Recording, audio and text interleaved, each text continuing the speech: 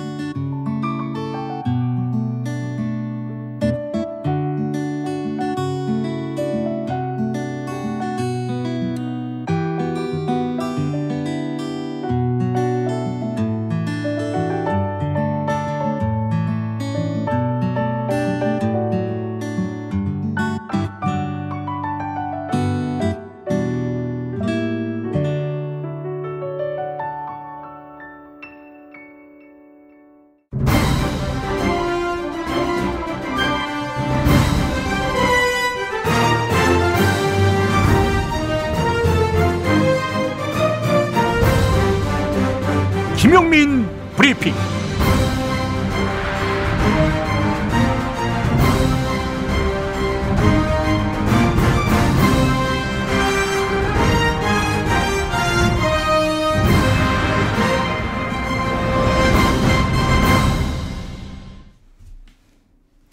네, 시청자 여러분 안녕하십니까. 1월 17일 수요일 김용민 브리핑 문을 열었습니다.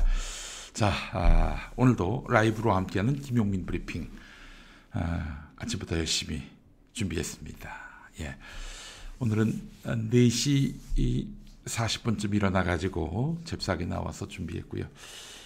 9시가 다 됐군요. 예, 오늘 준비할 것들이 좀 있어서 조금 늦게 시작했습니다만 어쨌든 8시 때 시작했습니다. 예, 지훈님 제일 먼저 오셨고 세핑님, 네, 그리고 TNSTLSDL님, 이거 뭐 또 한글로 뭐라고 쓰신 것 같은데, 예, 근데 이거 영문자로 TNSTLSDL로 하신 것 같습니다. 뭔지는 모르겠습니다. 세상을 다 가져라님, 요세피나님, 색수수함님, 네, 희망님, 그리고 재리영님, 그리고 우비님. 이렇게 서로 또 인사를 나누시네요.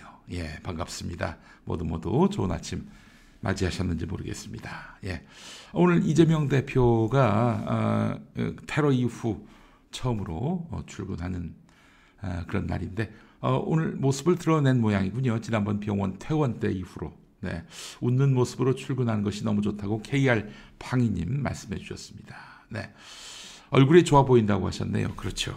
예, 바로 이 본황칠 장어즙 때문입니다. 잘하시네, 우리 저 색수수함님. 네, 그래요. 어이구, 이게 왜 이래? 어이구, 무너질 뻔했습니다. 예, 뒤에 여러분들은 보이지 않습니다만은 이 크로마라고 하죠. 블루 스크린이 있습니다. 이게 좀 넘어질 뻔했습니다. 예. 자, 미모지조님도 오셨고 황미영님도 오셨고 웰컴님, 최고전엄 코코메디님, 장철홍님 모두 환영합니다. 하루살이의 꿈님도 오셨고요. 예. 자, 그러니까 이제 1월 중순도 지나서 이제 하순을 향해 가고 있는데요. 여러분들 어떻게 새해 첫날 다짐했던 약속을 잘 지키고 계십니까? 자기와의 약속 말입니다. 네, 저는 올해 행복해지기로 약속했는데 이게 뭐 제 자신이 노력한다고 될 일 같진 않고 환경이 좀 뒷받침도 해줘야 할 텐데 어쨌든 벌어지는 일들 중에 좋은 일들이 많지 않지만 그래도 그 가운데서도 긍정적으로 받아들일 일은 없는지, 또 감사할 일은 없는지 항상 그렇게 마음에 새기고 있습니다. 어떻게 하겠습니까? 세상이 나에게 비우호적이면 나라도 세상에 우호적이어야죠. 예, 그래요. 다이어트 실패 중이라고 오마이갓님 그런 거 하지 마세요. 예, 다이어트 제가 온갖 걸 다 해봤습니다. 디톡스 다이어트라고 있잖아요. 레몬즙만 먹는 그 다이어트. 제가 그거를 한 반나절 하고 나서 이러니 그냥 먹고 싶은 거 다 먹고 죽자 이렇게 마음을 먹었습니다. 예, 레몬즙만 먹고 어떻게 삽니까 사람이? 예, 굉장히 거기 다이어트에 회의감을 느꼈습니다. 이 욕망 저 욕구 다 누르고 좋은 몸매를 가진다? 좀 일찍 그런 마음을 가졌으면 모를까. 이제 40, 50대 가지고 그는 무리하다라고 판단을 했습니다. 네. 태음인이라서 장어 잘 맞아요 라고 하셨네요. 푸른 호랑이님, 제가 태음인인 거 어떻게 아세요? 오, 잘하시네. 예. 자, 콜라 줄이라고 하셨는데 요세피나님, 안 마신 지 한 일주일 된 것 같습니다. 예, 걱정 안 하셔도 돼요. 저보다 콜라 많이 마시던 사람이 있어요. 예, 누구라고 말할 수는 없습니다만, 왜냐하면 지금 저하고 사이가 많이 나빠진 사람이기 때문에 굳이 이름을 거명할 필요까지는 없어서 제가 얘기는 안 하는데, 그 사람은 정말 걱정할 만치 콜라를 마셔요. 그 양반이 물 마시는 걸 제가 한 번도 본 적이 없어요. 매번 그것도 코카콜라. 펩시나 이런 거 안 먹냐고 했더니 절대 안 먹는데요. 코카콜라가 진리라고 하더군요. 네. 유진호님, 우리 저 벙커원교회 집사님이세요. 예, 10,000원 보내셨습니다. 그 아침부터 고생 많다고 하시면서 날이 춥더라도 교회 뒤에 있는 테라로사 커피까지라도 걸어서 다녀오세요. 예, 걸어서 지하 스튜디오에서 1층까지는 걸어서 움직이셔야 합니다라고 하셨습니다. 확진자들은 움직여야 한다고. 예, 그렇지 않아도 이 사무실에서 저기 교회가 있는 우리 김용민 TV 스튜디오까지 매일 오갑니다. 여기가 저기 교회가 있는 스튜디오인 줄 아시는 모양이네. 여기 저 사무실입니다. 네, 움직여야 한다고요. 예, 뭐 그게 뭐 다는 바고 또 실천해야겠다고 마음은 먹지만은 추운 걸 어떡합니까? 네. 자, 그래요. 하여튼 서설이 좀 길었고요. 오늘 오프닝을 좀 여러분들께 말씀드려야 할 것 같습니다. 예. 자, 오늘 제목은 공수래 공수처입니다. 공수래 공수처. 오는 토요일로 퇴임하는 김진욱 고위공직자 범죄 수사처장, 공수처장. 예, 이 양반이 이제 판사 출신이었는데 이 양반을 왜 그 공수처장이 갖다 앉혔지? 그런 생각이 들었는데 기자회견을 한 모양이죠. 검사 정원이 25명밖에 안 되고 수사 범위도 대단히 좁아서 애먹었다 이렇게 얘기합니다. 네, 인원 탓, 제도 탓 이렇게 한 거예요. 예. 자, 2021년 출범 이후 3년 동안 공수처 성적표가 어떤지 지금부터 보도록 하겠습니다. 기소한 사건은 3건. 네, 직접 기소한 거 3건. 이 가운데 유죄 판결을 받은 사건은 지금까지 없습니다. 뭐 3년의 기간 동안에 뭐 판결 나온 게 없나 봤더니 나온 게 있어요. 3건 가운데 2건은요. 1심 또는 1, 2심에서 무죄 판결이 나왔습니다. 애써 기소했는데 무죄 판결이 나왔어요. 셋 중에 2개가 무죄 판결이 나왔고, 하나는 지금 고발 사주 의혹으로 기소된 손준성 검사장 1심이 진행 중인데 이달에 아마 나오는 걸로 알고 있어요. 손준성 판결. 예. 자, 그리고 그동안 공수처가 수사한다고 청구했던 구속영장 5건이었는데 한 건도 발부된 게 없습니다. 다 기각됐어요. 출범 첫 해에 선발한 검사 13명 중에 11명이 떠났습니다. 분위기도 대단히 어수선하겠죠. 수사 성과는 거의 뭐 빈손이라고 해도 과언이 아닙니다. 공수래 공수거가 아니라 공수래 공수처라는 말이 실감납니다. 물론 공수처의 주요 수사 대상이 바로 검찰 아니겠습니까? 이 검찰이 망나니 칼춤 추듯이 권력을 찬탈했고 대통령, 즉 문재인 대통령도 어찌할 수 없었던 검찰 아니었습니까? 이런 검찰을 공수처가 단 25명으로 단속한다? 어려웠을 것입니다. 공수처의 한계는 처음부터 이미 예상됐다라고 말할 수 있습니다. 검찰 개혁을 하지 못하면, 즉 윤석열의 난을 수습하지 못하면 공수처는 25명이 아니라 250명의 검사로도 무력화될 수밖에 없다. 이렇게 가늠됐던 구조였습니다. 그래서 공수처 출범만이 아니라 윤석열에 대해서 징계하려 했던 거 아니겠습니까? 추미애 법무부 장관이. 2020년 당시에 추미애 법무부 장관이. 자, 추 장관이 이렇게 칼을 뽑으니까 민주당 내에서 추 장관을 말려달라 이렇게 요구했던 사람이 있습니다. 지금 누구의 이익을 대변하는 행동입니까? 장관을 말려달라니. 지금 그 인사권자한테 도전하고 인사권자가 임명한 법무부 장관, 그 상관을 상대로 칼춤을 추던 윤석열이를 징계해야 리엉이 서는데, 근데 추 장관을 말려달라고 이 말을 한 사람이 바로 얼마 전에 탈당한 김종민입니다. 또한 2020년 12월 9일 국회 본회의장에서 벌어진 일인데, 당시 누군가 추미애 장관에게 다가와서 장관님, 검경 수사권 조정 다 마무리 지었으니 공수처장을 제대로 뽑을 수 있게 법 개정을 했으니 노고가 너무 크신데 다음을 준비하시면 안 되겠는가? 다음을 준비하시면 안 되겠는가? 남은 거야 국회에서 입법으로 다 해결하면 되는 것 아닌가? 생각합니다. 이렇게 말한 사람이 있었습니다. 그러니까 공수처 다 만들었으니 열심히 일한 당신 떠나라. 좋은 말도 하는 것 같지만 이 역시 검찰의 이익을 대변하는 발언이었습니다. 이 말을 한 사람이 누굽니까? 홍영표. 네, 곽경원님 아시네. 홍영표가 추다르크에게 그렇게 말했지요. 네, 지금 김종민, 홍영표 얘기했습니다마는 그뿐이 아니죠. 이낙연, 정세균, 노영민 다 그랬습니다. 추미애 장관은 그렇게 해서 윤석열 징계한 2개월 정직에 불과했습니다만 어떻게든 2개월 정직안을 도출해냈습니다. 그랬더니 문재인 대통령이 열심히 일한 당신 사표 내세요. 이렇게 했던 거 아니겠습니까? 사표 내라고. 홍영표에게 당시 추미애 장관은 내 정치적 장래를 걱정하지 마라. 윤석열 개혁, 저항 세력이 있는 한 검찰 개혁은 대단히 어렵다. 검찰 개혁 다 해놓고 윤석열이가 나가는 날이 내가 나가는 날이다. 염려하지 말라. 이렇게 홍영표한테 얘기했다고 합니다. 그러나 결국 먼저 나간 건 추미애였고 기세등등해진 윤석열은 훗날 문재인 정권을 지려밟고 적대적인 정당 국민의힘에 입당해서 대통령 후보가 됐고 결국 대통령이 됐습니다. 검찰 쿠데타는 이로써 완성이 된 것이지요.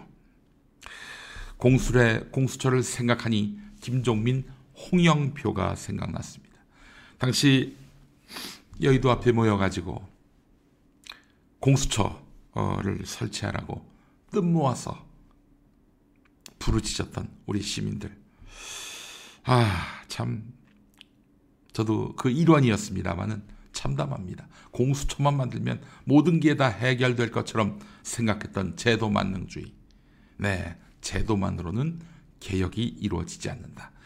근원적으로는 인적 청산이 뒷받침돼야 한다라는 것을 우리가 뼈아프게 그때 학습했습니다. 네. 자, 세상을 다 가져라님, 그렇게 욕을 먹고도 열심히 하셨는데 안타까웠어요 라고 하셨습니다.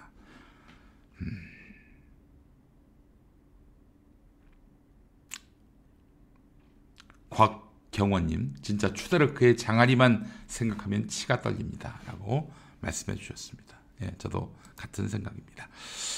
자, 오늘의 헤드라인으로 이어가야죠.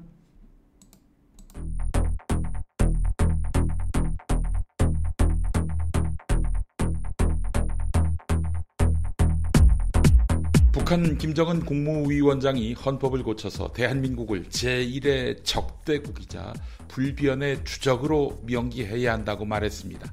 통일, 화해, 동족 개념을 아예 없애고 80년 동안 이어온 남북관계에 종지부를 찍겠다고 선언했습니다. 경의선의 북측 구간도 완전히 끊어버리겠다고 했습니다. 김영민! 미국 대선의 시작을 알리는 아이오와 경선에서 트럼프 전 대통령이 과반수 득표를 하며 첫 승리를 거두었습니다.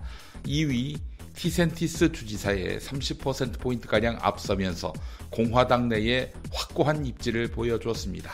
다음 경선은 오는 23일 뉴햄프셔주에서 열립니다. 당선자는 7월에 나옵니다. 김영민!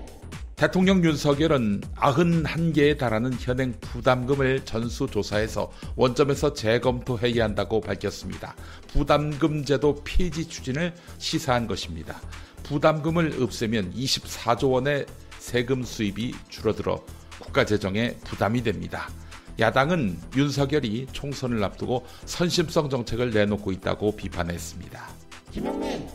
한동훈 국민의힘 비상대책위원장 딸의 스펙 쌓기 의혹 고발 사건을 수사해온 경찰이 불송치 결정을 내린 것으로 파악됐습니다.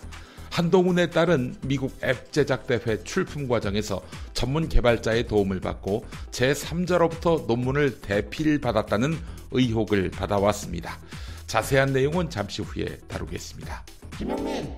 신문별 주요 뉴스입니다.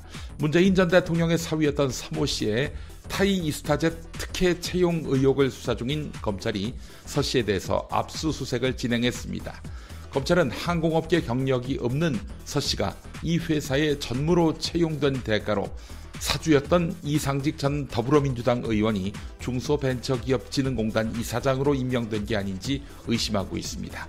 결국 칼끝은 문재인 전 대통령을 겨냥한 것으로 보입니다. 문재인 정부의 집값 등 주요 통계를 조작한 의혹을 수사하고 있는 검찰이 김현미 전 국토교통부 장관을 불러서 조사했습니다. 지난 2019년 6월 당시 집값이 상승 조짐을 보이자 국토부 직원이 산하기관인 한국부동산원의 집값 변동률이 마이너스로 나오도록 조작을 요구했다는 의심입니다. 국제고를 일반고로 전환하기로 한 지난 정부의 결정에 대해서 정부가 최종 백지화했습니다. 4년 전 일반고 전환이 결정됐던 자사고와 외고, 국제고는 이로써 존치하게 됐습니다. 사교육 열기가 지금보다 더 심해질 수 있다는 우려가 나옵니다.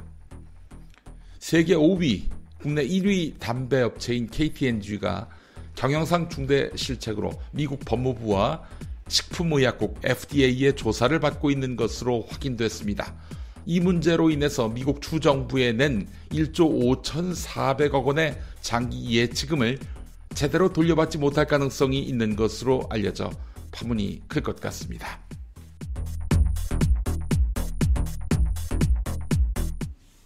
네, 광고하겠습니다. 형사합의, 벌금, 변호사 비용을 보장하는 운전자 보험 얼마에 가입하고 계십니까? 자가용 운전 기준 여성은 월 6,700원, 남성은 월 6,800원입니다.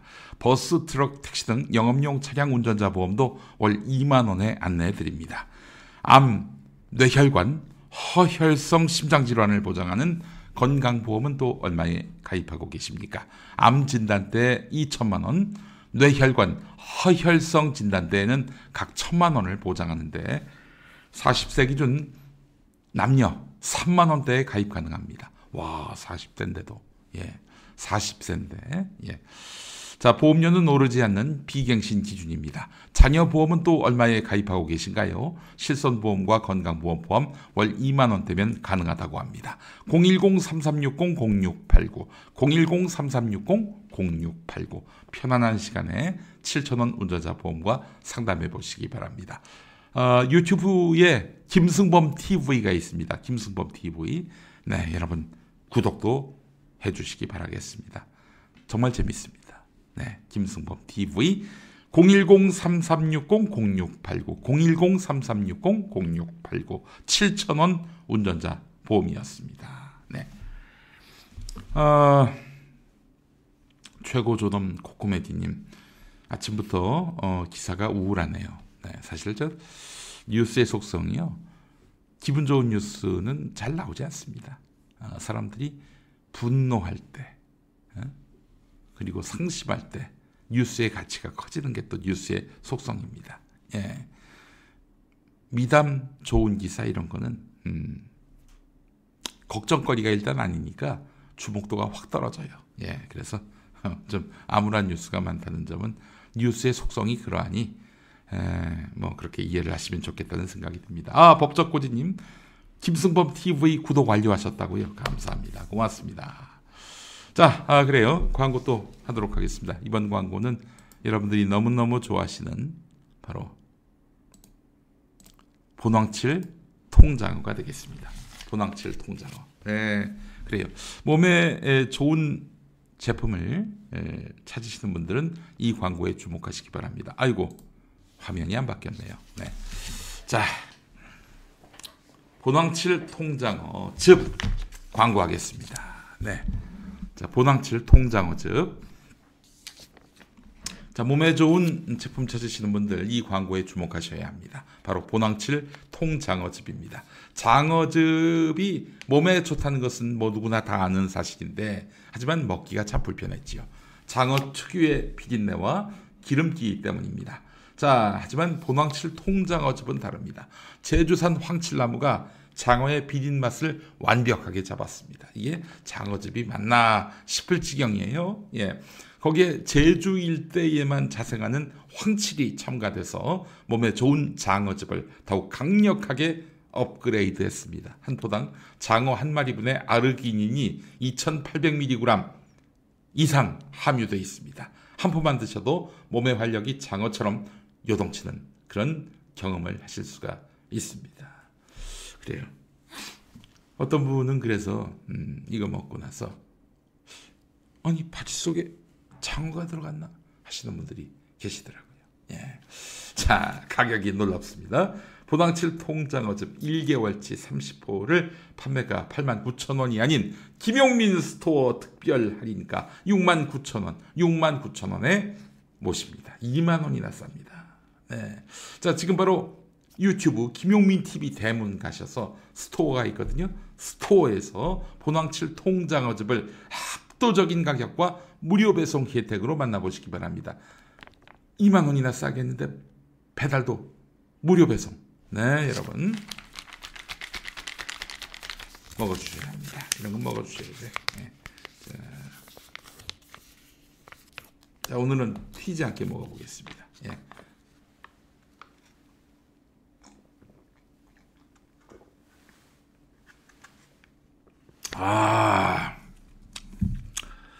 먹을 때마다 기운이 납니다. 정말 너무 좋아요.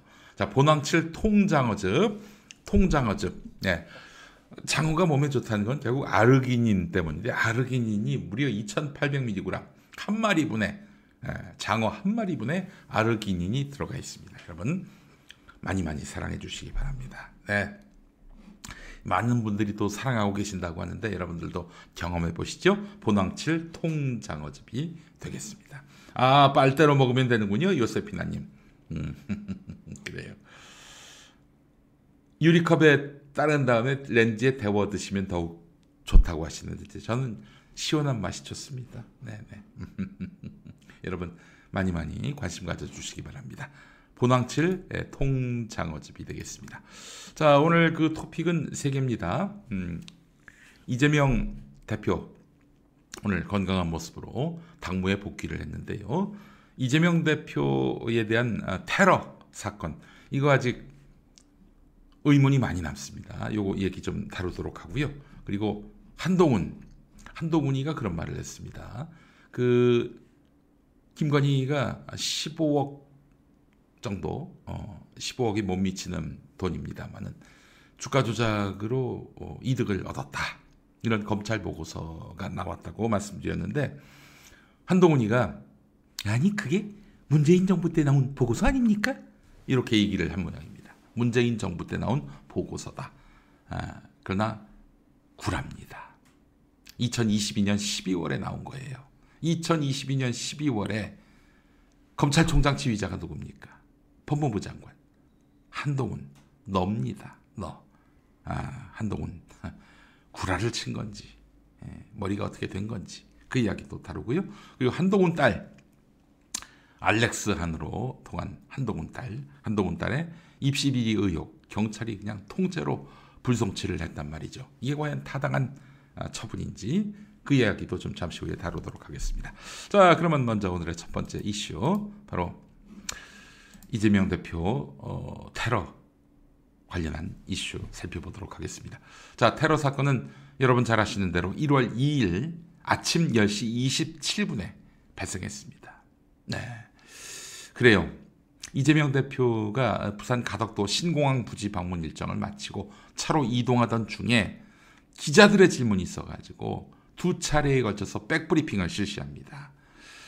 계속 질의가 이어지는 와중에 인파를 뚫고 괴한이 나타나서 카메라 기자가 있던 경호 사각지대로 난입해서 테러를 저질렀습니다.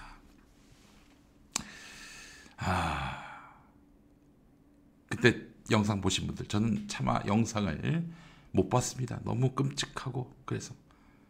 근데 보니까 강한 충격으로 퍽 소리가 났다고 하는군요. 이재명 대표가 그 자리에 넘어졌습니다. 괴한이 재차 공격을 시도했을 때 당직자를 포함해서 주변 사람들이 강하게 이를 제지해서 연이은 테러를 막을 수가 있었습니다. 자, 안전한 응급처치를 위해서 경찰에게 사람이 접근하지 못하게 공간을 확보해달라 이렇게 요청했는데 현장에서 통제, 지휘가 제대로 이루어지지 않았다고 합니다. 이것부터 이상합니다. 아니, 괴한이 대한민국 의전 서열 8위를 상대로 흉기로 급소를 찔렀는데 현장 통제, 지휘, 이거는 너무나 당연한 거 아닙니까? 당황해서 못했다 이런 말이 통용될 수가 있나요? 그렇잖아요. 당황해서 못했다, 손을 못 썼다, 그건 일반인이 할 얘기지 훈련받은 경찰이 그런 얘기를 할 수가 없는 겁니다. 그게 진짜 경찰이 다른 뜻 없이 진짜 당시 상황 어떻게 떨리고 두렵고 그래서 못했다? 그런 경찰은 이제 그만둬야죠. 옷을 벗어야죠. 자, 근데 지금 당원들이 또 당직자들이 현장 통제해달라, 지휘해달라 했는데 이게 제대로 이루어지지 않았어요. 이렇게 경찰이 관망하는 사이에 군중에 의해서 이재명 대표의 다리가 밟혔습니다. 목에 흉기가 들어왔는데, 찔렸는데, 피 흘리는 상황인데 그 군중들에 의해서 이재명 대표 다리가 밟혀요. 대량 출혈이 이루어졌습니다. 그래서 경찰관에게 의료 지식 있는 응급 관계자의 조언을 구하고 응급차 도착 시간 그리고 응급 전문가와의 전화 연결을 요청했는데 경찰은 이에 대해서 묵묵부답이었습니다. 경찰 왜? 거기에 우연히 실력 없는 경찰들이 배치됐었나? 왜 보고만 있었지? 제1야당 대표 정도가 아니라 제1당 대표가 테러에 의해서 쓰러졌는데 결국 뒷감당은 다 경찰이 해야 될 텐데 뭐하고 있었어 도대체? 그래서 이 경찰 출신의 류삼영 전 총경이 병원 관계자, 의사와 연락을 시도했고 현장 관계자 2명 내지 3명이 응급처치를 이어갔습니다. 자, 구급대원의 상담을 받을 수 없는 상황이 상당 시간 이어져서 재차 빠른 출동을 촉구하니까 경찰 관계자는 그제서야 경찰차로 병원에 이송하겠다라고 답변을 했어요. 그런데 말이 됩니까 그게? 응급출혈 환자, 그 응급출혈 환자에 대한 응급조치가 이루어져야 하는데 그냥 경찰차에 태워서 간다? 이러면 자칫 환자 안전에 큰 위험을 초래할 수 있는 상황이란 말이죠. 이후에 또 상당 시간이 흘렀습니다. 응급차가 아니라 소방차가 도착합니다. 소방관들이 응급처치를 했고 잠시 후 응급차가 도착해서 구급대원의 응급처치 후에 바로 소방 구급 헬기를 탈 수 있는 명지공원으로 이동했습니다. 자, 경찰관이 40명 정도 동원됐다고 합니다. 당시에. 사람들이 많이 모일 것으로 예상되는 일정 아니었습니까? 이재명 대표가 나타나는 행사니까요. 응급 상황이 벌어졌을 때에 어떻게 구조할 것인지 이송할 것인지 계획이 없었습니다. 응급 조치를 취할 만한 지식이 있는 경찰관 구급대원 배치도 없었습니다.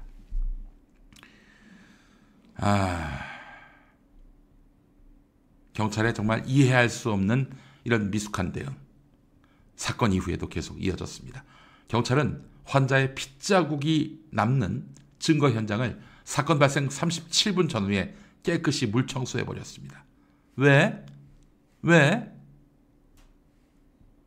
아니, 예를 들어서 그 현장에 관리자가 이 현장 보존을 해야 된다 이런 관념이 없어서 물 청소를 했다면 이해가 돼요. 근데 현장을 보존해야 될 그런 책무가 있는 경찰이 왜 물 청소를 합니까? 이거 명백한 증거 현장 훼손 아닙니까? 시설물 관리자도 아닌데 경찰이 왜 현장 물 청소를 해요? 사건 현장 지휘 제대로 못했던 경찰이 갑자기 누구 지시로 범행 현장을 훼손했는지 이거 명백하게 밝혀야 합니다. 야당 대표의 중요한 행사였기 때문에 현장 영상이 남아있었으니 망정이지 만약에 일반 국민이 이런 식으로 테러를 당했다? 꼼짝없이 증거가 인멸됐을 상황인 것입니다. 자, 증거 현장 훼손 이 지시가 있었는지 명백히 밝혀져야 합니다. 이거 당론을 걸고 규명해내야 합니다.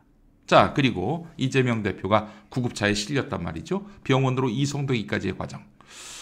테러 사건 발생 이후 23분 만에 현장에 응급차가 도착했고 응급처치 후에 부산대병원 외상센터 이송을 위해서 명지공원으로 이동하는 중에 응급 차량 중 응급조치에 매진하는 응급구급대원에게 환자의 상태를 묻는 신원불상의 전화가 지속적으로 걸려왔다는 것입니다. 지난번에 제가 말씀드렸죠? 동행하던 당직자가 환자의 개인정보를 외부에 발설하지 말라 이렇게 요구를 했습니다. 그리고 전화 받지 말고 응급구조에 집중해달라 이렇게 요청했습니다. 하지만 이후에도 계속해서 환자 상태를 묻는 신원불상의 전화가 반복해서 걸려옵니다. 정체불명의 성명불상의 그 전화를 걸어온 사람은 누군지, 환자의 상태 확인을 실시간으로 알려고 애썼던 그 사람은 누군지, 반복적으로 전화한 사람은 누군지, 그래서 응급구조를 방해한 사람은 누군지 분명히 규명해내야 합니다.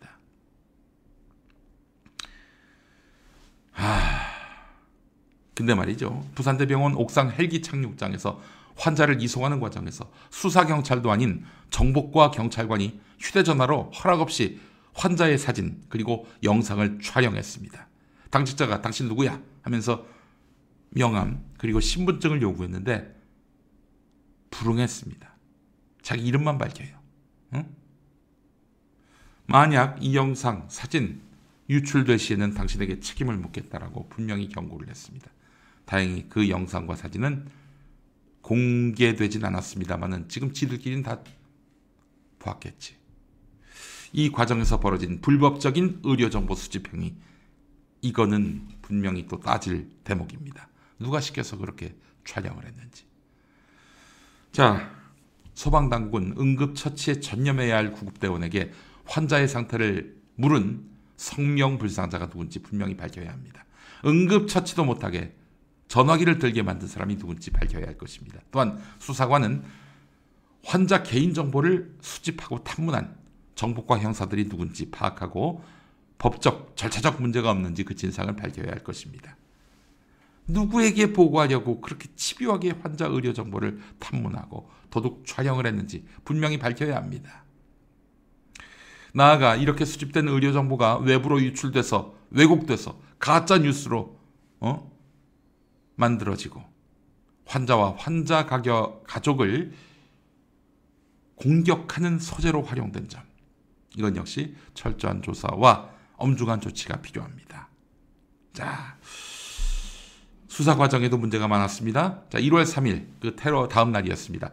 검찰이 법원에 사전 구속영장을 신청할 때까지도 담당 수사관은 현장의 혈흔 사진과 현장에 남아있던 지혈에 쓰인 수건과 거즈를 확보하지 못했습니다. 물 청소했던 경찰이 이런 걸 확보할 생각이나 했었겠나 하는 생각이 드는데, 증거로서의 중요성을 인지하지 못했다? 어떻게 이런 놈들이 경찰을 합니까? 다른 사건도 이렇게 했나요? 당직자가 바닥에 혈흔이 크게 만들어졌고 흘린 피가 많으니까 지혈에 쓰인 수건과 거즈를 반드시 확보해달라고 요청을 했는데, 자, 그랬더니 이 경찰은 뭐라고 했느냐? 그거 없다고. 1월 3일에서 1월 4일 사이 수사관이 당직자에게 대표가 입었던 와이셔츠를 요청해서 부산대병원에 연락해서 와이셔츠가 의료 폐기물로 폐기돼서 처리업체에 전달된 것을 확인했습니다. 그 당시에 입었던 와이셔츠를 버렸대. 또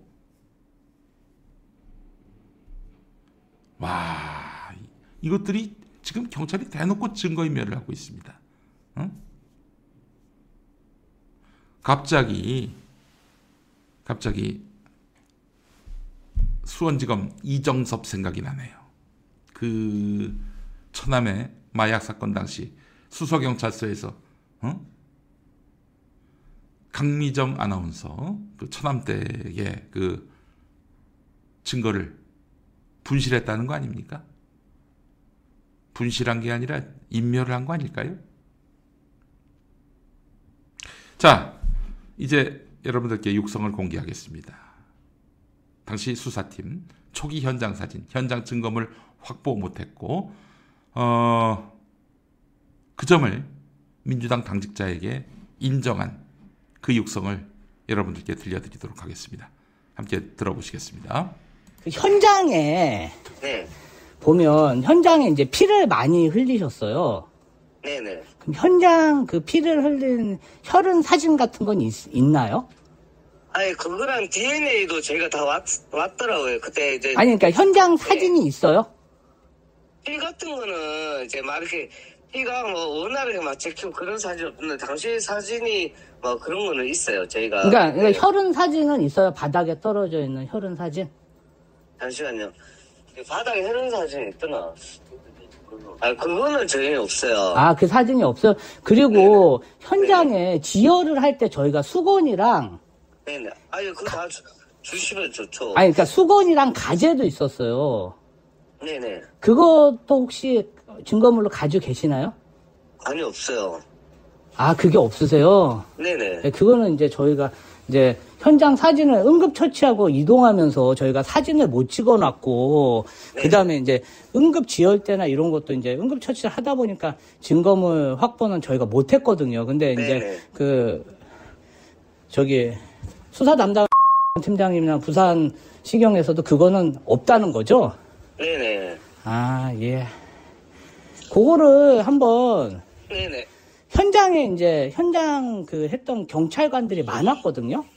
네네. 예. 그거를 좀 한번 그 현장 그래도 한번 확인해 주시죠. 예, 아마 챙겨보는데 저희가 이것들이 경찰입니까? 응? 대가리 박아야지. 우리 혜진님도 저것들 경찰 맞나요? 김규형님 경찰 옷 벗어라. 경준이님 작정을 했구만. 누구야? 다들 분노하고 계십니다. 네.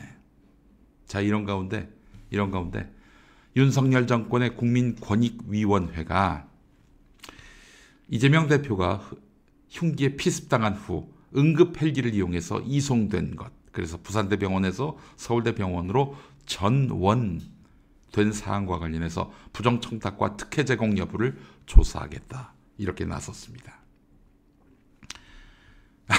정말 참. 자, 그런데 말이죠.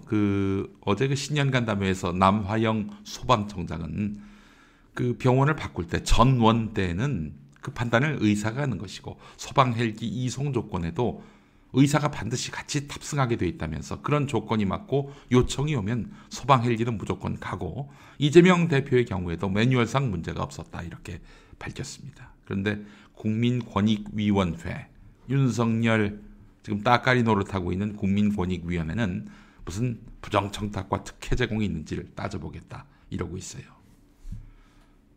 자, 민주당 논평이 나왔습니다. 윤석열 정권은 권익위원회를 앞세워서 정치 테러로 생명의 위협을 받은 야당 대표를 욕보이려는 것이냐 아니면 전대미문의 정치 테러 사건의 물타기를 시도하려는 것이냐 경찰의 축소 은폐 수사와 총리실의 가짜뉴스 유포도 부족해서 신고를 핑계로 이재명 대표를 조사하겠다고 하니 기가 막힌다 이렇게 밝혔습니다.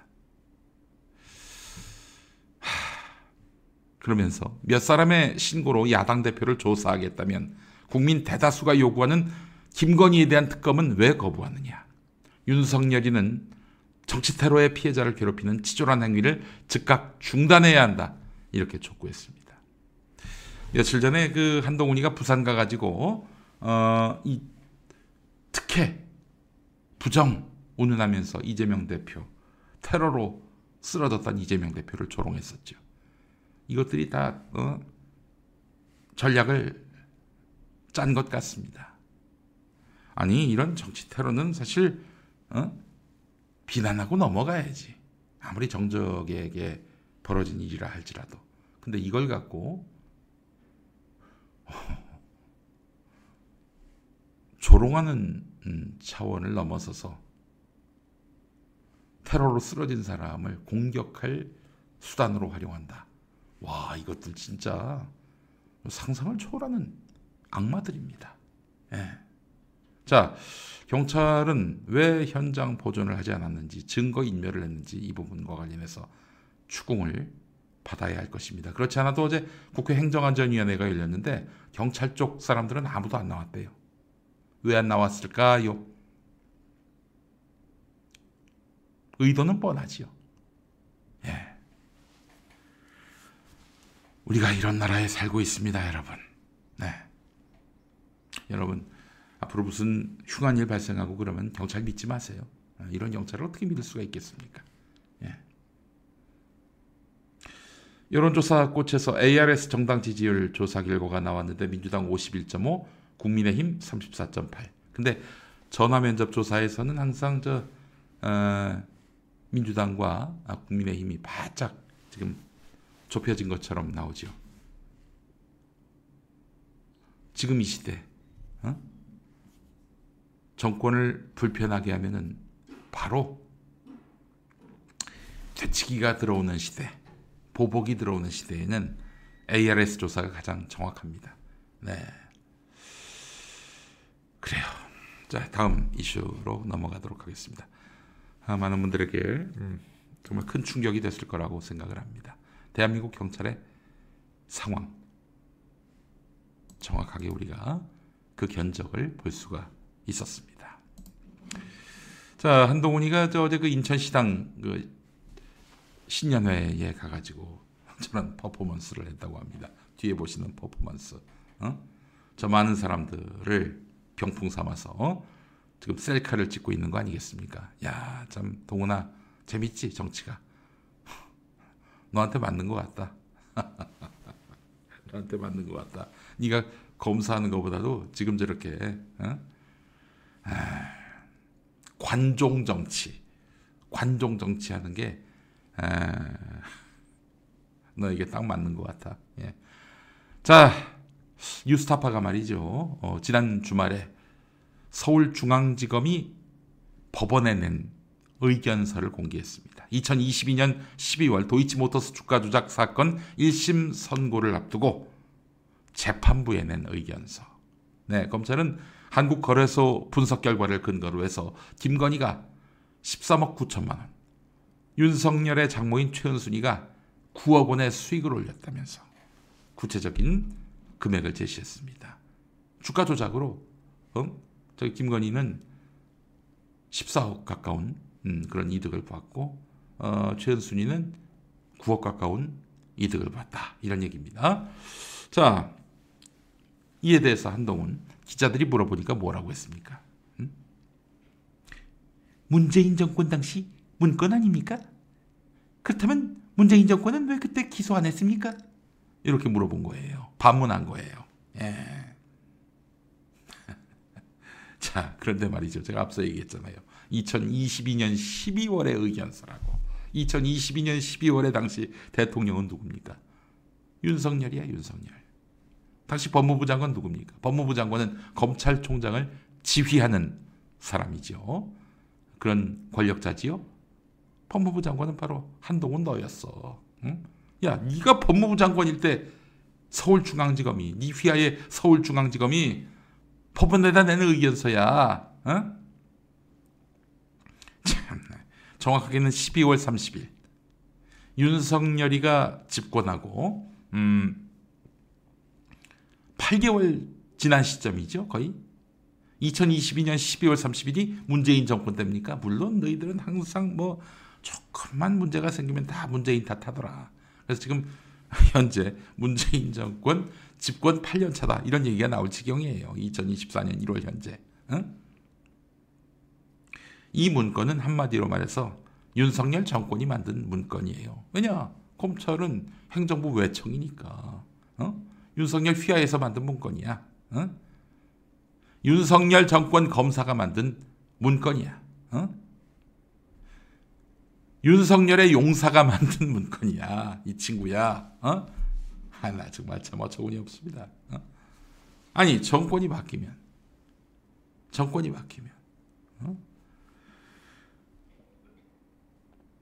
그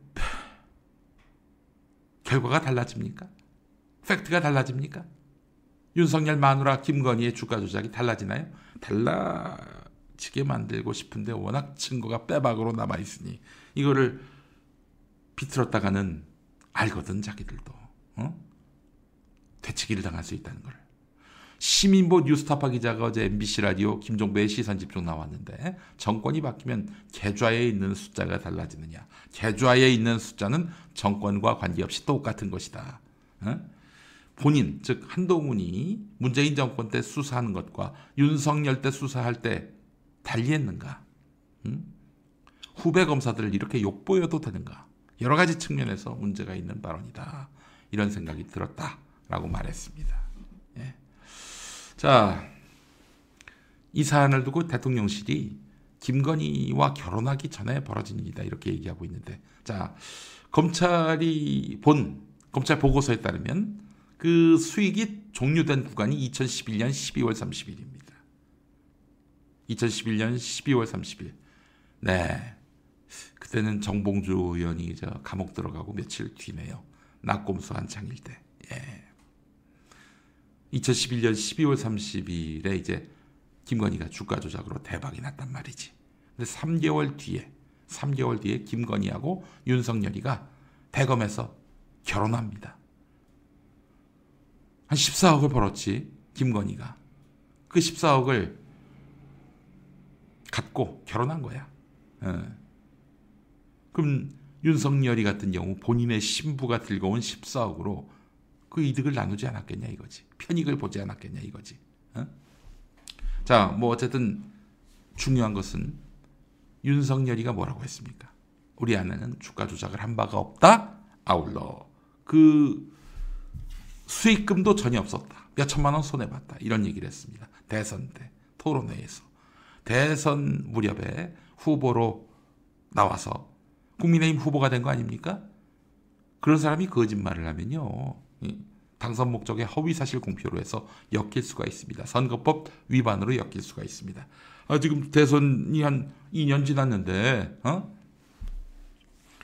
뭐 이제 와서 뭐 처벌이 가능하냐? 예, 대통령 임기 시작과 함께 공소시효는 정지됐습니다. 윤석열의 선거법 위반건과 관련해서는 공소시효가 중지된 상태입니다. 그래서 윤석열이가 물러나면은 이제 한 4개월 남아요. 4개월 사이에 기소가 되면은 윤석열은 이 건으로 분명히 법의 심판을 받게 될 것입니다. 기소될 게 확실해요. 그때를 대비해서 우리 평화나무도 윤석열이가 아내가 구약을 다 외운다라고 했잖아요. 그 건 다시 고발합니다. 예, 고발할 거예요. 입 벌구 윤석열, 혜진님. 입만 벌리면 구라를 친다. 입 벌구 아니겠습니까? 자, 김건희의 계좌가 주가 조작에 사용된 점. 김건희는 나는 그냥 계좌만 저쪽에다가 아이디 패스워드 알려줬을 뿐 나는 주가 조작에 관여 안 했다. 이런 논리를 펴고 싶었겠지. 그런데 김건희가 주가 조작하는 과정에서 증권사 직원들과 문자도 보내고 뭐 또 이제 통화도 하고 그 증거도 다 남았어요. 그리고 결과적으로 김건희가 이 거래를 통해서 큰 돈을 벌었습니다. 도저히 몰랐다고 볼 수 없겠죠. 여러분, 한동훈이가 이걸 알았겠습니까? 몰랐겠습니까? 다 알고 있어요. 다 알고 있으니까 특검법 반대하는 거 아닙니까? 당당하다면 또 김건희가 주가 조작을 안 했다라고 확신한다면 왜 못 받아요? 못 받을 이유가 없지. 한동훈이가 지금 주가 조작과 관련한 특검을 안 받겠다는 거는 문제가 되겠다. 이거 특검이 도입되면은 수사에 들어가면은 김건희는 꼼짝없이 감옥 갈 상황이다. 라는 걸 알고 있었기 때문입니다. 알고 있었기 때문이에요. 여러분, 1억도 2억도 아니고 14억 가까운 정권 바뀌면 이제 김건희와 한동훈이 어떤 대화를 나누는지도 알 수 있지 않겠나 하는 생각이 듭니다. 물론 여러분, 윤석열이가 임기 끝난다고 다 해결되는 게 아닙니다. 윤석열을, 한동훈을 심판할 수 있는 정권이 들어서야 하는 거예요. 저는 이재명 대표께, 오늘 이제 당무 복귀하는 이재명 대표께 이거 하나 묻고 싶습니다.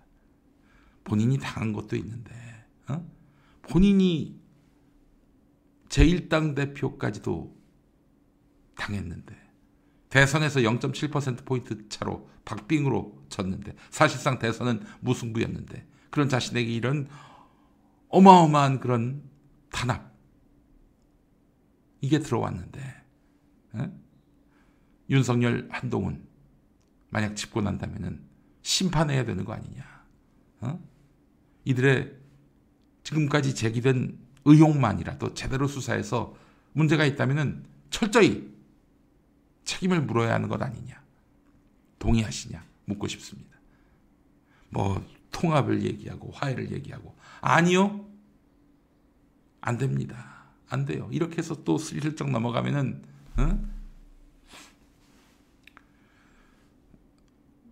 결국 12.12 쿠데타와 닮은 검찰 쿠데타가 또 발생했듯이 앞으로도 또 새로운 형태의 쿠데타가 나오게 될 것입니다.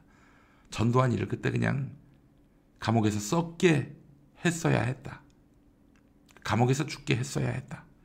저는 그 생각입니다. 사형은 반대하지만 감옥에서 살아서 나올 수 없게끔 해야 했다. 이게 제 생각입니다. 통합, 화해, 이런 악마의 속삭임에 넘어가지 않았으면 좋겠습니다.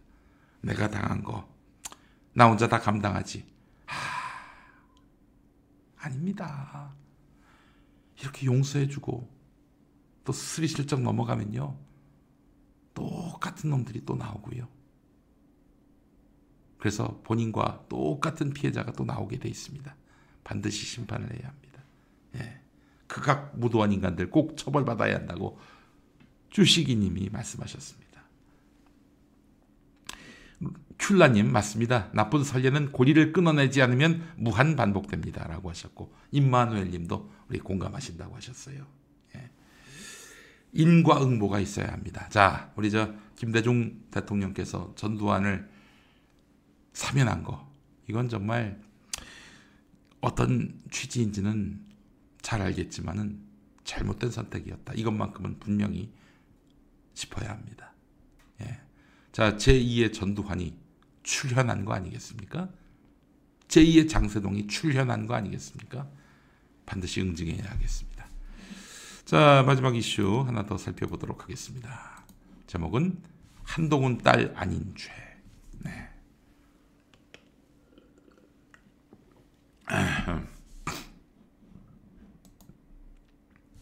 경찰이요, 한동훈 딸의 논문 대필 등 스펙 부풀리기 혐의에 대해서 통째로 혐의 없음, 불송치 이 처분을 내렸습니다. 자, 불송치 이유서를 보면은 경찰은 이제 사실은 한동훈 딸의 그 범죄 혐의를 규명하려면은 결국 외국 기관의 그 응답을 토대로 해야 할 텐데 외국 기관이 응답하지 않아서 불송치했다. 자랑스럽게, 뻔뻔하게 그렇게 말하고 있습니다. 와, 이 친구들, 이재명 대표가 테러당한 현장 물청소하듯이 이렇게 한동훈 딸의 죄를 말끔히 씻어주네요. 예. 대필 의혹 논문이 제출된 저널 ABC라는 그 저널이 있습니다. 여기에다가 경찰이 구체적인 심사 규정을 보내달라고 요청을 했는데 답이 없었다. 근데 답이 없었는데 그걸 가지고 회신이 없는 걸로 봐서는 심사 규정 자체가 없다, 이렇게 판단을 한 거예요. 그러니까 심사 기준 자체가 없으니까 불충분한 심사 인 것이고 업무 방해죄를 인정할 수가 없게 되는 것이다. 이런 논리를 펼칩니다. 저쪽에서 응답을 안 했다고? 심사 규정이 없구나. 그러면 업무 방해죄가 아니지. 이렇게 지금 3단 논법이 그렇게 해서 구성되는 거예요. 대법원 판례에도 그런 게 있었던 모양이죠. 불충분한 심사에 있다면 업무방해죄를 인정할 수 없다. 이런 대법원 판례를 인용했습니다. 아이고, 얼마나 기뻤을까, 그런 대법원 판례가 있었던 점에. 에세이 표절 의혹 수사도 같은 논리를 따랐습니다. 그 에세이 심사를 담당하는 쪽에다가 구체적인 그 심사 과정에 대해서 물어봤는데 회신을 받지 못했어요.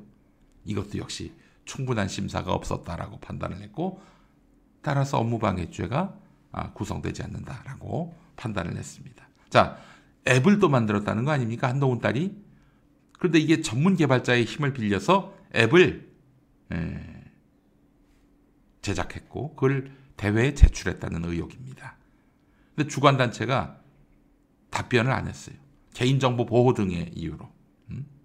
심사 자료 일체를 제공할 수 없다, 이렇게 밝혔어요. 마찬가지로 업무 담당자의 충분한 심사가 있었음을 입증할 수 없다, 이렇게 판단을 하고는 업무방해 없다, 업무방해는 존재하지 않았다, 이렇게 또 결론을 내린 겁니다. 자, 이재일 변호사님, 송영길 전 대표 변호인이기도 한 이재일 변호사님이 하신 말씀이 있습니다.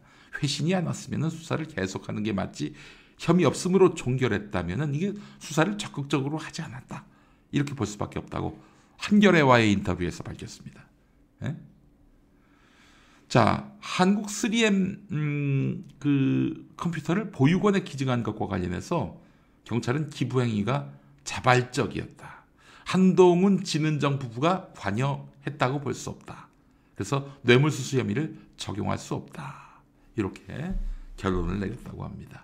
모든 것이 다 한동훈 맞춤형 결론이었다라고 볼 수밖에 없습니다. 예. 자, 여러분, 업무방해죄 하니까 또 한 분이 생각이 납니다. 조국 전 법무부 장관입니다. 조국 전 법무부 장관 부부가 그 아들의 미국 대학 온라인 시험 문제를 대신 풀어준 행위를 두고 검찰은 이 대학의 업무를 방해했다, 이런 혐의를 적용해서 기소했습니다. 재판에 넘겼어요. 2016년 11월과 12월 두 차례에 걸쳐서 아들이 수강 중이던 과목 민주주의에 관한 세계적 시각, 여기 온라인 시험 문제 답안을 함께 작성했다는 겁니다. 당시 아들이 그 온라인 시험 문제를 이제 조국 전 장관 부부에게 보냈고, 조국 전 장관 부부가 답안을 함께 작성해서 아들에게 다시 보낸 것으로 나타났다고 하는데, 이게 그 아들이 다니던 학교 조지 워싱턴 대학에 대한 업무 방해다, 이렇게 결론을 내렸습니다. 근데 이게 오프라인 시험 아닙니까? 오프라인 시험이 아니잖아요. 온라인 시험이잖아요. 온라인 시험에서 가족이 도움을 주는 정도까지 이걸 형사적 잣대를 들이대야 하는지 이걸 두고 논란이 많았습니다. 부장판사 출신의 한 변호사가 한 말이 있었어요. 조국 전 장관이 아들인 척하면서 직접 시험문을 풀었다면 문제가 될 수 있지만은 아들이 먼저 물어본 것을 답해준 것이 직접적인 업무 방해가 될 수 있을까? 이렇게까지 기소하는 검찰을 보면서 정말 문제가 많다. 우리 검찰에 문제가 있다는 생각을 하게 됐다라고 언론 인터뷰에서 밝혔습니다. 자, 그런데 말이죠. 결론이 어떻게 났는 줄 아십니까? 업무방해가 인정돼서 1심에서 유죄가 선고됐습니다. 1심에서 유죄가 선고됐어요. 조국 부부가 저기 조지 워싱턴 대학의 업무를 방해했다는 거예요. 아니, 조지 워싱턴 대학에서 무슨 고발한 것도 아니고 고소한 것도 아니고. 그렇죠. 고소를 해야죠. 예. 검찰이 뒤져보니까 오랏 이거 아들이 엄마 아빠한테 이 문제에 대해서 어떻게 답을 써야 되느냐라고 물어봤네. 이거 저 엄마 아빠한테 커닝을 한 거네. 이렇게 판단을 해서 기소를 했습니다. 예. 이거 오픈북 테스트예요. 우리 저 알리랑님 말씀처럼 오픈북입니다. 오픈북이면은 자기가 그냥 책을 봐도 되고 어디 뭐 인터넷에서 참고해도 되고 아버지 어머니한테 물어볼 수도 있는 거예요. 그렇잖아요. 오프라인 시험이면은 딴 거 참고하지 않고 자기가 그 자리에서 답을 써야 되지만은 이 온라인 시험이라고 하는 거는 여러 자료를 또 여러 견해를 참고할 수 있다. 이게 허용된 거 아닙니까? 오픈북이 그런 거 아니에요? 근데 아버지 어머니 돈 받았다고 그걸 갖고 검찰은 기소를 했고 법원은 또 1심에서 유죄 판결을 때렸습니다. 물론 대학 입시나 국가 자격 시험에서 대리 응시를 할 경우 업무방해로 처벌된 사례는 있습니다. 그러나 이게 오픈북인데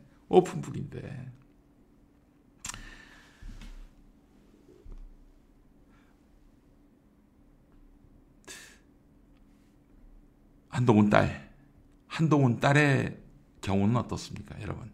자기가 아니라 남이 논문을 쓰고 남이 앱을 만들고 그런데 자기가 한 것처럼 해놓고 입시에 도움을 받았단 말이죠. 네, 뭐 오프라인 시험이어도 그렇게 아버지 어머니한테 이렇게 자문을 구한 것은 잘못된 것이다. 이런 논리를 펴는 분도 있습니다. 우리 저 림정화님도 그렇게 말씀을 하셨는데 이걸 갖고 기소한 건 웃긴 거다라고도 말씀하셨습니다만, 자, 그 잣대라면은 한동훈 딸은 몽땅 불송치. 여러분 이게 공정합니까? 합리적입니까? 여러분 생각은 어떠십니까? 그래서 결론은 이겁니다. 한동훈 딸이 아닌 죄다. 조국 아들은 또 조국 딸은 그렇잖아요. 그 조국 전 장관 딸 조민 씨 표창장 때문에 지금 고졸이 됐어. 고졸이 될 상황이야.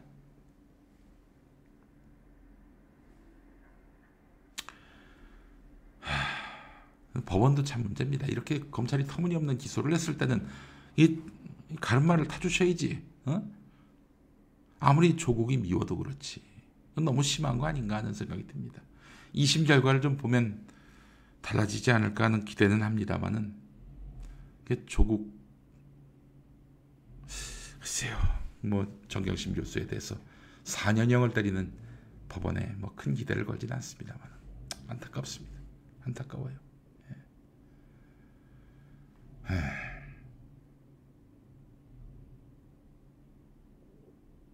우리 림정환님, 알렉스 한도 정권 바뀌면 똑같이 처벌해야죠. 죗값의 무게는 같아야 합니다. 그렇습니다. 근데 법원 판결이 조국 부부가 잘못했다라고 나왔다면 좋습니다. 인정하지요. 그러면 한동훈도 상응하는 책임을 져야 할 것입니다. 조국이기 때문에 처벌되고 한동훈이기 때문에 처벌이 안 된다? 이런 나라에서 법치주의를 누가 떠들고 다닙니까? 참, 그래요. 여러분들 이 조국 전 장관이 유죄 판결 받은 거 이거 뭐 두둔하기 어렵다면은 한동훈 너도 처벌받아라 이렇게 나와야 돼요. 예, 방법이 없습니다. 예. 자, 씁쓸한 뉴스를 오늘 또 브리핑으로 전해드렸습니다. 자, 김용민과 함께하는 김용민 브리핑입니다. 당신의 정직한 뉴스 보좌관 김용민과 주파수를 맞춘다. 새로운 아침 특별한 선택 김용민의 뉴스 브리핑. 김용민의 뉴스 브리핑. 네, 이상한 나라의 폴로 넘어왔습니다. 자, 매일 밤에 여러분들께 어떤 견해를 갖고 계신지 여쭤보는, 네, 여론조사는 아닙니다, 여러분. 김용민 TV 구독자들을 상대로 한 설문이죠. 예, 이게 뭐 전체 민심을 대변하거나 전체 민주당을 지지하시는, 저희 방송 뭐 주로 시청하시는 분들이 민주당 지지하시는 분들이어서 네, 그렇게 말씀드렸는데, 멀게는 민주 진보 시민들의 견해가 어떠한지 우리 김용민 TV 구독자들에게 여쭤본 결과입니다. 자, 오늘 어떤 질문을 던졌느냐. 박용진, 박지현 등이 성추행 논란이 있었다는 이유로 정봉주 전 의원의 이번 22대 국회의원 민주당 후보 경선 배제를 주장하고 있습니다. 정봉주는 총선 후보가 될 수 없다, 이런 주장을 펼칩니다. 예전에 그 이른바 미투 논란 때문에. 그러나 그때 결과가 어떻게 나왔습니까? 어떤 결과가 나왔어요? 대법원에서 정봉주 성추행 혐의를 입증할 수 없다, 이렇게 결론을 내렸습니다. 자, 그래가지고 또 프레시안이 정봉주를 상대로 낸 명예훼손 소송, 보니까 제가 어제는 민사로 알았는데 알고 봤더니 형사더만요. 형사법정에서 정봉주 무죄 판결이 나왔어요. 무죄. 그런데 그 정봉주를 상대로 해서 너 논란이 있었기 때문에 너는 그 민주당 후보가 될 수 없어, 이런 주장을 펼치고 있는 겁니다. 박용진하고 박지현이가. 자, 어떤 결과가 나왔을까? 96대 4입니다. 경선 기회를 줘야 한다. 96. 경선에서 배제해야 된다. 4%. 네, 한 10,000분 정도가 참여를 했습니다. 네, 경선 기회를 줘야 한다. 96%. 경선 배제해야 한다. 4% 이렇게 나왔습니다. 자, 우리 시청자분들의 그 의견도 함께 보겠습니다. 대법원에서 인정하지 않은 단지 논란이 있었다는 이유만으로 자격을 박탈한다면 지금까지 민주당에 포탄 쏘고 수류탄 던지고 총질로 해당 행위를 밥 먹듯이 한 박용진과 박지현 둘은 민주당 당원뿐 아니라 정치인 자격도 없고 국가를 위해서 정치를 당장 그만두고 기술을 배워야 한다고 생각합니다. 그렇죠. 정말 해당 행위의 그 아이콘들이죠. 박용진하고 박지현. 박용진을 용서할 수 없는 이유는 특히 수구 부패 언론한테 나가가지고 민주당을 막 씹어댔단 말이죠. 근데 박용진이가 저 탈당한 인간들보다 좀 머리가 좋은 이유는 자기가 민주당이 있기 때문에, 계속 이재명을 상대로 공격하기 때문에 보수 언론이 나를 찾는다, 이 관념은 있어. 지금 저 탈당한 이낙연 등은 민주당이 있을 때나 이재명하고 각을 세울 때나 자기의 어떤 존재 가치가 있다는 걸 까먹고 언론들이 주목해 주는 걸 내가 뭐 대단한 사람이라서 이렇게 대접받는다라고 착각하고 있는 거예요. 예. 예, 정말.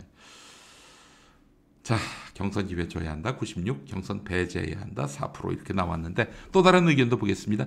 대법원에서 무죄 판결 난 게 어찌 논란이 되는가. 허위사실 유포, 명예훼손으로 정치 생명을 끝내야 한다. 박용진, 박지현을 두고 하는 얘기입니다. 정신 나간 투박씨 어떻게 처리 좀 합시다라고 하셨습니다. 자, 이런 의견도 있었어요. 성추행에 관한 본안 재판은 열리지 않았습니다. 공소시효 만료로 알고 있습니다. 대법원 승소 판결 난 재판은 프레시안이 제기한 무고 및 명예훼손에 관한 결과지요. 이런 글을 쓰신 분이 있는데 잘못 알고 계십니다. 이 판결문을 읽어보시고 그런 말씀을 하시는지 모르겠어요. 1심 판결부터 실제로 성추행이 있었는지 없었는지 본안처럼 다뤘습니다.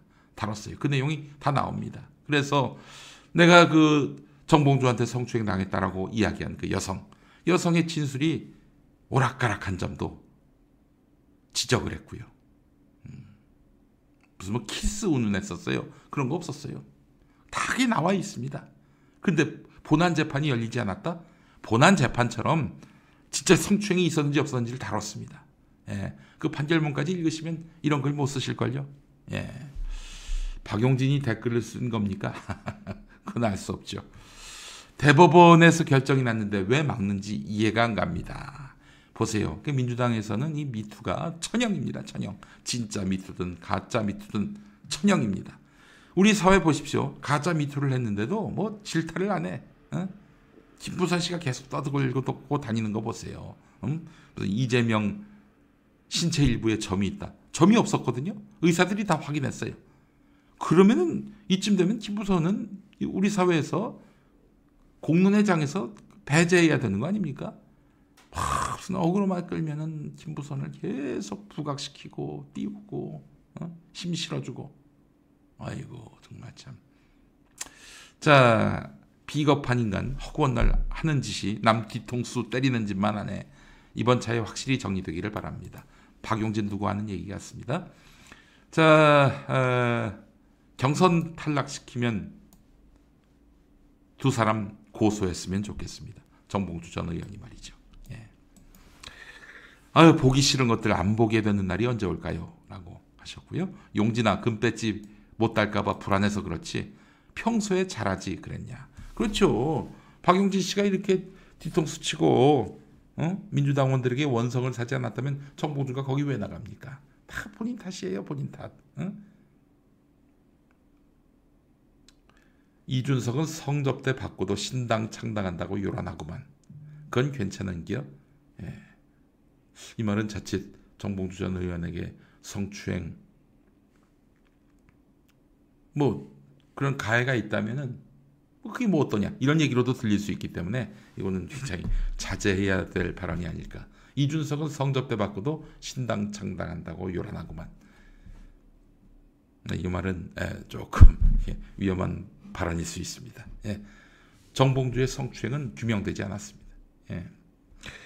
경선 자격 부여해야 한다. 예, 이렇게 말씀하신 분도 계셨고, 제가 정봉주 전 의원을 두둔하는 게 아니라고 누차 말씀드립니다. 예.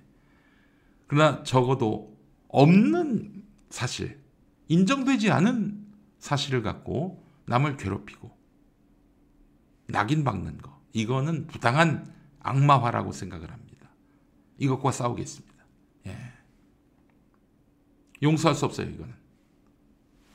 자, 그래요. 오늘의 이상한 나라의 포럼 함께 했고요. 자, 여러분들에게 선물을 드리는 시사경시대회 아임굿 한 박스를 보내드립니다. 네.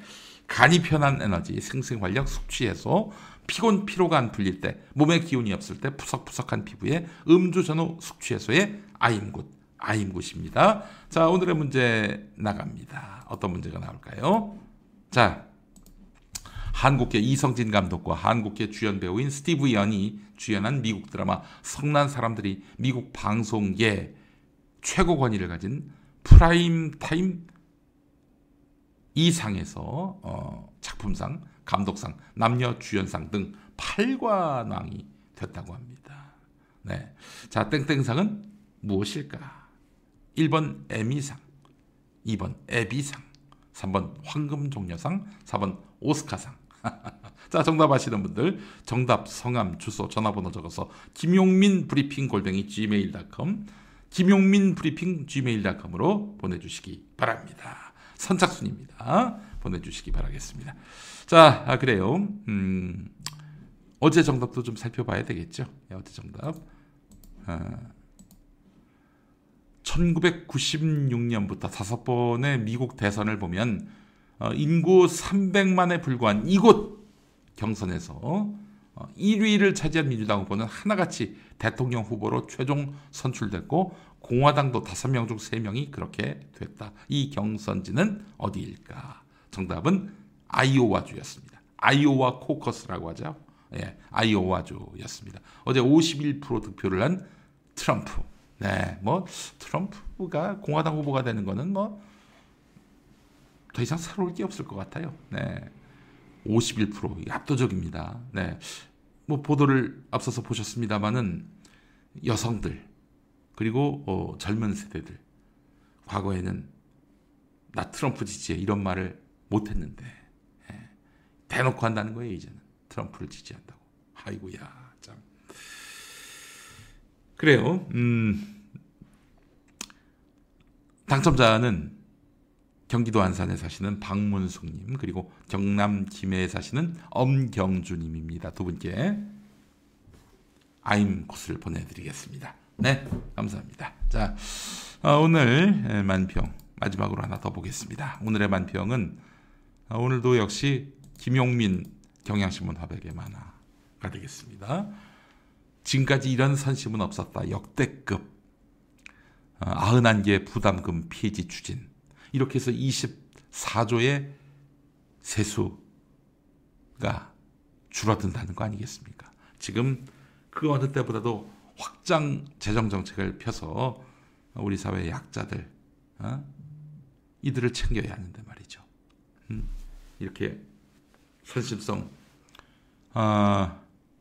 공수표를 날리는 윤석열이 사실은 이게 민주당 허락을 받아야 됩니다. 다수당 동의 없이 이렇게 함부로 부담금 폐지를 할 수가 없는 건데 이게 공수표가 되든 말든 간에 여하간 우리는 할 바를 다 했다. 이렇게 해서 선심 쓰겠다. 아유, 우리 국민들이 바보가 아닌 이상은 이런 거에 휘둘릴까 싶습니다. 근데 어쨌든 지금 연초부터 이러고 있는데 앞으로 뭘 또 이렇게 뿌릴지 모르겠습니다. 또 저기 이재명 대표가 하려다만 기본소득도 하려고 하는지 모르겠어요. 예, 자, 표가 되면 뭐든지 다 하는 윤석열이. 그래요. 이런 건 좋아요. 근데 북한 보고 전쟁 좀 해다오. 혹은 북한에다가 포를 날려가지고 전쟁을 유도하는 그런 일은 없었으면 좋겠습니다. 네. 자, 엘리사베스님, 현근택님이 총선 불출마 선언하셨네요. 예. 너무 좀 안타깝긴 하지만은 전 이런 쓴소리를 하고 싶습니다. 현근택 변호사한테. 아니, 그 정도 공작, 모략에 무릎 꿇을 것 같으면 당신 정치 왜 하려고 했냐고. 앞으로 무수히 많은 친 이재명 정치인들에 대한 온갖 수단 방법을 가리지 않는 그런 공작이 이어질 텐데, 모략이 이어질 텐데, 아니 이 정도에서 무릎을 꿇으면은 정치하지 말아야죠. 뭐 어떡하겠습니까? 이런 거 가지고 아니 예를 들면은 그렇게 해서 부적격 판단을 받는다든지 그러면은 뭐 당장은 어떻게 할 수단이 없다 하더라도 그는 이제 유권자들, 민주시민들에게 부채감을 줄 수 있단 말이죠. 그걸 기반으로 해서 다음을 모색해야지. 드랍을 하면 어떡하나? 드랍을 하면 안 되지. 끝까지 가야지요. 비바람 맞아도 끝까지 가야죠. 불출마 선언이 그 상책이 아닙니다. 여기서 그냥 비난과 어떤 공세를 손절하겠다. 이 의도인 것 같은데 그런 정신 상태로는 어떻게 저 거학들과 맞설 수 있을까요? 탈출구가 될 수 없습니다. 불출마는. 다음에 두고 오늘의 불출마가 본인에게 리스크로 작용할 것입니다. 예. 국회의원이면 전투력은 기본이죠. 이런 말씀하셨네요. 우리 레디비님. 네, 말씀 감사합니다. 자, 오늘 김용민 브리핑은 여기까지 하겠습니다. 11시 때에 오늘부터 개편된 김용민 브리핑 수요일 코너 신유진 변호사와 오윤혜 씨가 함께합니다. 여러분 11시에 또 김용민 TV에 지금은 족바가 시대도 많이 시청해 주시기 바랍니다. 함께해 주신 여러분 감사합니다.